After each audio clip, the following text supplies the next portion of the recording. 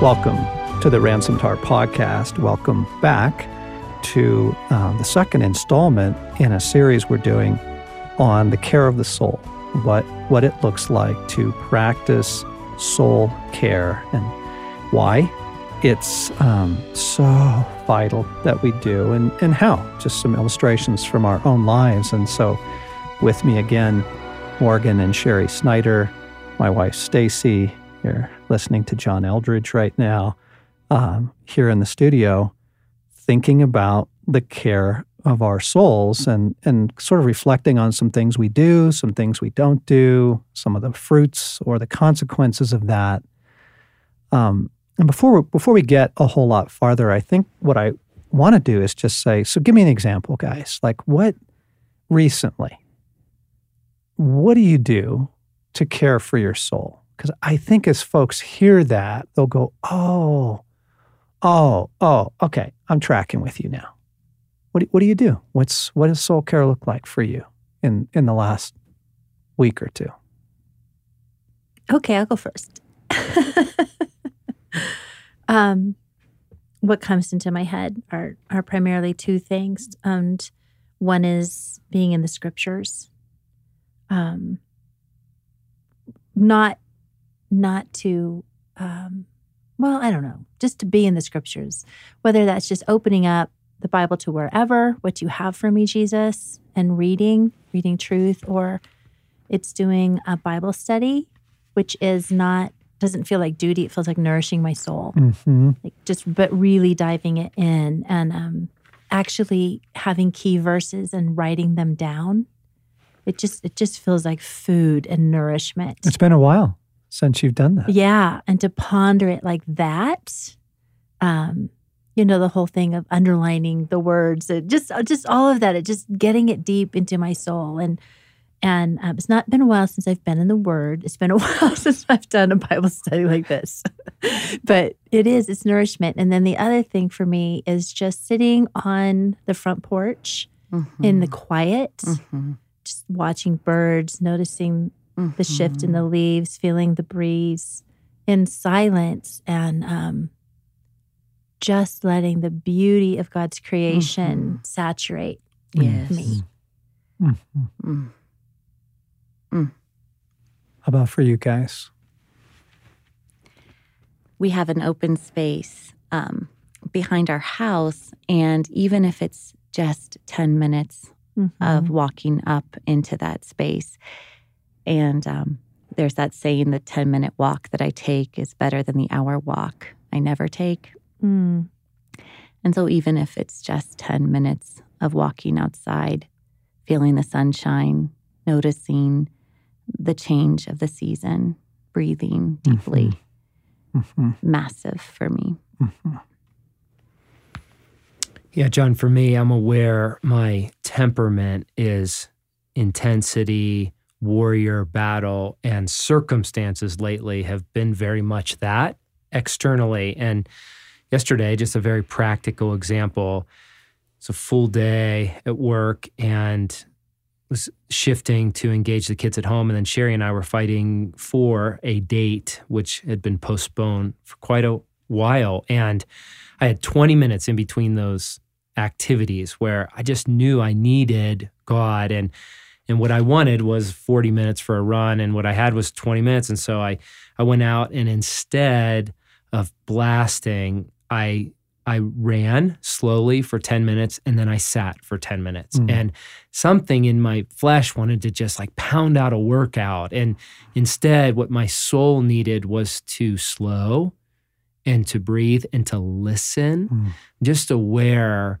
the pace of the world is much faster than the pace of my soul. And Parker Palmer says this fascinating quote that's nourished me, where he says, we listen for guidance everywhere except from within. Before I tell my life what I can do with it, I must listen to my life telling me who I am. And he describes that the soul is like a wild animal, and it's tough and it's resilient and savvy, yet it's exceedingly shy. And so he says if we want to see a wild animal, the last thing we should do is go crashing through the woods, shouting for the creature to come out. But if we're willing to walk quietly in the woods and sit silently for an hour or two at the base of a tree, the creature we are waiting for may well emerge. And out of the corner of an eye, we will catch a glimpse of this precious wildness we seek. Just so aware for me, living a soulful life in the midst of this very broken and embattled world, I have to slow and I have to listen. I realize my soul is wanting to speak to me, and I have to tune in. I have to begin my prayer sessions. And that's been a shift in my prayer life of starting with listening. God, where are you? Where am I? What are you saying? Where do you want to go? And the shifting of listening is really helping me in the life of my soul. Yeah, we said several times this summer, I'm really glad that the soul refuses to cooperate. Because as we shared in the opening podcast in this series, it's been a hard year in the Eldridge house, and we've been through a number of very difficult things, from the loss of our first grandchild through a miscarriage, and Stacy's 9 months of chronic pain ending in a hip replacement surgery, and a number of other things leading up to the loss of our dear friend Craig. And even since then, still hard things. Like it's not even over yet. And I just love the fact that like my soul is not cooperating a lot these days with my insistence of living at a certain pace or whatever. Yes. So what have I done the last couple of weeks? The answer is many things, because I desperately need to. So let me pick one. Music. Beauty heals my soul. But I want to point right now to worship music, and we have it on a lot in our house these days. And I don't mean like I'm kneeling and I'm raising my hands and I'm trying to sort of enter into an active posture of worship. I mean, I am letting it minister to me. I am letting it gently carry my heart to God. And so music has been really, really helpful. Yeah, it has. John, what is the shift that happens, for example, real practically, from feeling that pull to just keep going, and then you turn on the music and feel like your soul is engaging? What happens for you? For one thing, that story you told about hearing the younger place and you saying, he's mean to me, you're mean to me. I think that there's something of, my soul suddenly realizes, oh, I'm being cared for. I can come forth, right? The shy animal in the woods you were just talking about. That the first shift is one of release. The first shift is one of release. As I begin, whatever it is, music, the walk in the woods, scripture, and we'll name a number of other things, but the very first shift is one of release. I start releasing the people that I'm obsessing about. I start releasing fears, anxieties. That's the first thing, because it feels like it's giving my soul a space to come forth. And then this is a really key thing for me, is allowing whatever is there to have a voice. Now, sometimes it's sorrow, and I'm actually a fairly buoyant person, so I don't like feeling sorrow. I don't like the process of grief. I've learned enough over the years to embrace it intentionally, but if I just give my soul some space and a voice and allow for whatever needs to show up, to show up, and then there is the deeper connection with God. And that's what I'm after. I'm, ultimately, the reason that we practice these things is that by one means or another, it's bringing me back into the life of God. This branch is reconnecting to the vine, and His life can flow in me. So it feels like I'm listening to myself.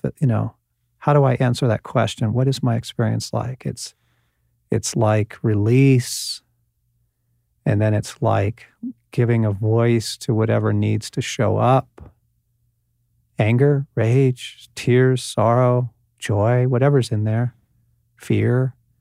And then having created that gracious space, that then I can find God and I can begin to actually connect with God and draw again from His life. That is so good. I'm so glad you said that, because I wanted to talk about, well, why is it important? Well, yes, for giving examples, but why do it in the first place? Why does our soul matter? Is it just selfish to have a spacious place, a gracious place, or is it essential? Morgan and I have noticed our children are aging, and we can't fake it with them as much as we used to be able to. And their ability to sense our stress and our soullessness is so acute, and it is so hard. How unbelievably irritating. Exactly. Nothing like a mirror. Seriously. It takes me greater soul to even be grateful that they can see better. Because exactly. So it's hard. They pick up on irritability between us. They pick up on the nuance of mood. If we, particularly irritability, particularly stress. And so we're seeing, and we're watching them, pick it all up. And so I think in a different way, we're seeing not only for our connection with God, but from when we lose connection with God, when we lose connection with our own soul, the quality of our relating just spirals very quickly.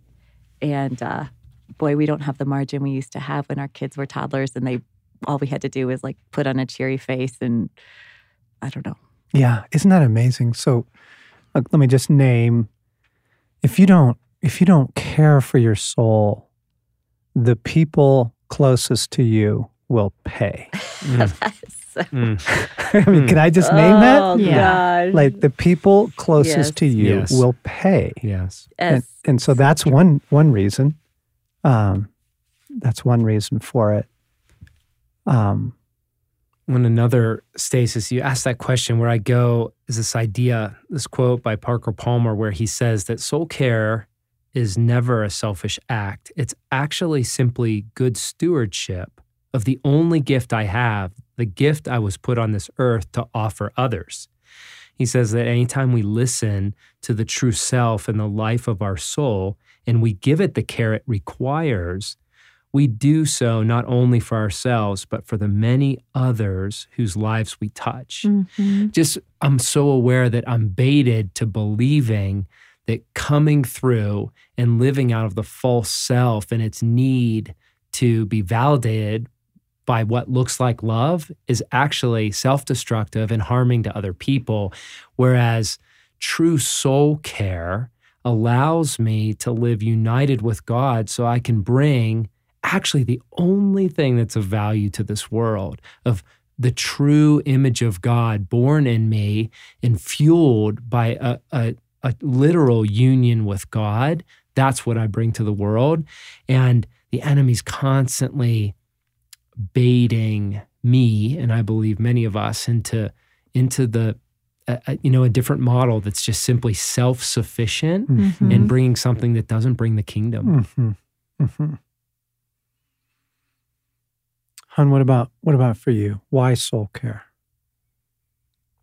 I think that you have named it so well, but so yes, and having a capacity to have anything to offer anyone else, and being marinated then in the truth, so that I'm actually able to offer myself the truth.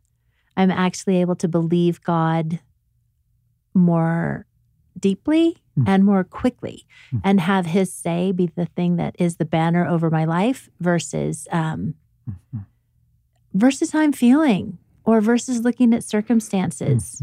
All of the things that are screaming at us at all times, or the being aware of what I need, with him being the primary thing I need. So my walk with him being intimate is really dependent on me looking to him, paying attention to him, and and following. Yeah. I would add the gang, you watch the news, you follow social, you have some idea. These are very, very difficult times on the earth. And I believe that it is only those with strength of soul that will be not only able to survive, but able to offer the kingdom, able to demonstrate to the world there is a different way. There is another way to live, to love, to parent, to work, to play, to befriend, to fight. There is a different way. But that requires an almost militant stand against the assault of the world on the soul. Yes. Like a militancy that says, I don't want to go down like that. Yes. I'll go down for the kingdom if I have to, but I don't want to go down because the world has taken me out, the enemy has taken me out because I didn't pay attention to my soul. Yes. Because I didn't practice care and nourishment. And so this actually isn't, as Palmer was saying, a selfish thing at all. Right. What we're talking about is being the kind of human beings who have a life and a life in God that enables them to weather these days and love, offer, intervene, teach, parent, correct, help, love. love.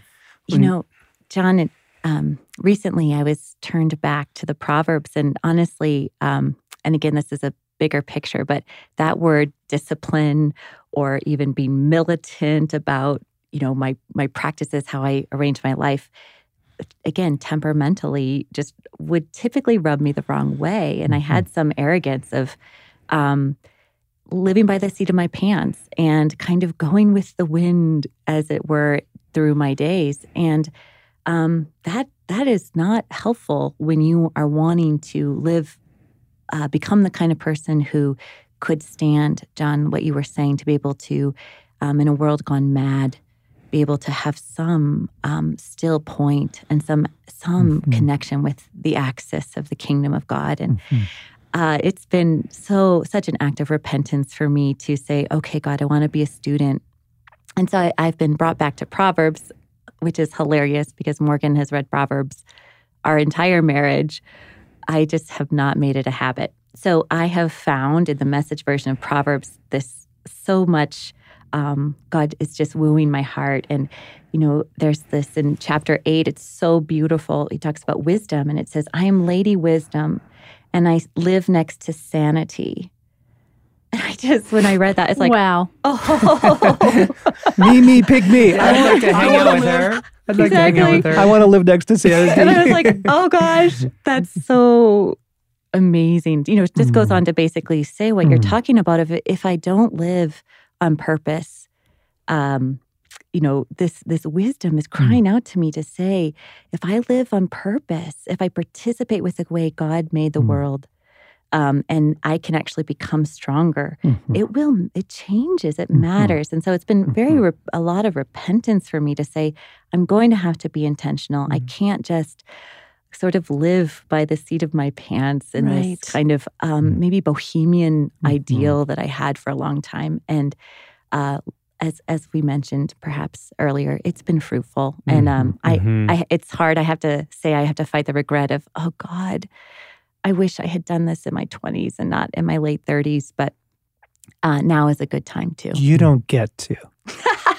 You don't get to. You just don't get to reap all the fruits of the kingdom in your 20s. Can I just say that? But the word madness, Sherry, I just got to pause at that for a moment because it's not just the world, you guys. The madness. I was a keynote speaker at a large Christian conference this year, and which was an honor, and I'm very honored to be invited to those kinds of things. And I want to describe to you backstage. So backstage is where all the operations are going on. So the leadership is there, and not just the tech people, but the coming speakers, the speakers that have already presented. And the environment backstage was madness. People having conversations about having nothing to do with what was taking place in the building, having nothing to do with what was taking place in their own souls. Chit-chat, business talk, 30 seconds before they are supposed to go up and present something of God. Noise, distraction, banter, deals being made. And honestly, like the madness, I had to step out of the formal backstage into a hallway where there was, this is a hotel, right? So there's like stinking trays of like room service food trays that are that are in the hallway that haven't been picked up by the kitchen staff, and there's yesterday's trash, and here's a broken podium, from a previous event. It was a nasty place, and it was absolutely sane compared to the madness of what most people just assume. This is how you do life. Yeah, this is how you do the Christian life, and the idea that a speaker would need to pull aside and center themselves in God and pray and fight off the warfare and shut down the distraction and enforce the kingdom was like a novel thought. Oh my. In that arena. Yes. And what I want to say is that's normal. It's not just the madness of the world. The madness has seized much of Christendom. And I say that with grief. It's not an accusation. I'm just describing a reality. So so let me just come back then to the practice of soul care. And I want to remind you all, our greatest rescue is the passage where it says Jesus is the shepherd and the guardian of your soul. You have help. You have a shepherd who will guide you in this process if you begin to ask and listen. And I think I want to add, it will feel counterintuitive at first. It will. It's another simple story. So 2 nights ago, Stace and I had a very, very, very draining and demanding day. And we were utterly exhausted. We got home, had a bite to eat. And there was about 45 minutes of daylight left. And we have 2 horses that we board down the street at a boarding stable. And I said, let's go groom the horses. And it felt so counterintuitive. It was like, you're kidding me. This is the first 45 minutes you've had all day. And you're tired, and there's always that, oh, really? But I felt like Jesus was saying, no, this will be good. This is what I want you to do. And so we just drove over, and we didn't do anything. We didn't ride the horses. We didn't train the horses. It was a very simple thing. We actually ended up only putting halters on them and leading them out to walk around. Let them eat some grass. And it was marvelous. It was so nourishing. It was. Settled our hearts, our souls. Profoundly healing. Yeah. And it was the counterintuitive thing to do in that moment. But you have a shepherd. You have a guardian of your soul who wants to guide you through this process in both the obvious and the not so obvious. Guys, a couple other things that what does it look like? What does soul care look like? One thing that Jesus has been inviting me away from is a habitual obsessive checking of my email on my phone. And I realized that I would, for several years, I've had my phone plugged in next to my bed. And I got into this habit when I'd first wake up of like picking up my phone, and before I even thought about it, checking my email. And God slowly began to bring awareness to the fruit, asking me essentially what the fruit of that practice was. And that fruit is no good. And so not only has he brought awareness to me of the fruit of checking, but also actually inviting Morgan and I to leave our phones downstairs out of our bedroom and not have them in our bedrooms. And it's changing the way, so instead of scrolling through the news before we go to bed, we're good. Force ourselves to look at something in hard copy. And it's been really good. And even so many just self-imposed disciplines and restraints on that of like, come home from work and my phone goes in airplane mode because I just know I don't have the maturity to navigate all the things coming at me. And so that world gets powered down so I can be present to the family. But it takes the discipline of that from the pain, right? Oh, gosh. And the fruit of it? Oh, it's huge. It's engagement. And I'll tell you, like one of the fruits, John, it's interesting. So we did take this intentional sabbatical, again, out of pain, getting into the rhythm of a soulful life. And what I was aware of was there are always transitions between activities. And in this world, my transitions, like most people, get filled with checking email, checking text, right? Any transition in the car, returning right? phone Or out calls. of a meeting. Exactly. Yeah. And so what was intended to be a pause and a lingering for soul to breathe, it gets filled with activity that's very reaction-based, and usually it's someone else's need that needs to be tended to. And so I found this shift in me of trying to cultivate, I guess I'd call it like a practice of lingering, whether it's lingering in an activity a little longer or cultivating that pause. It's a way to sustain a rhythm of the soul. And I'll give a real practical example. So in our household, Sherry gave visibility to, we can't fake it with our kids. They're 9 and 12 and they see everything and they see the news and they see the divorces. And several times they've said, Mom, Dad, are you guys going to get divorced? And it's just fascinating because it seems like that's what people do when it gets hard. And they've felt in our household stress and hardness at moments. And so we see that in our kids, but also we see the fruit of our kids being invited to soulful living. And so an example, just this week, we're lingering. It's an Indian summer out here in Colorado. It's beautiful. And so we have dinner on the back porch. I came home from a very full and tiring day. What I was feeling in my flesh was, let's get through dinner. We have to do homework, violin practice, spelling list, get the kids to bed. We've got a routine. Yep.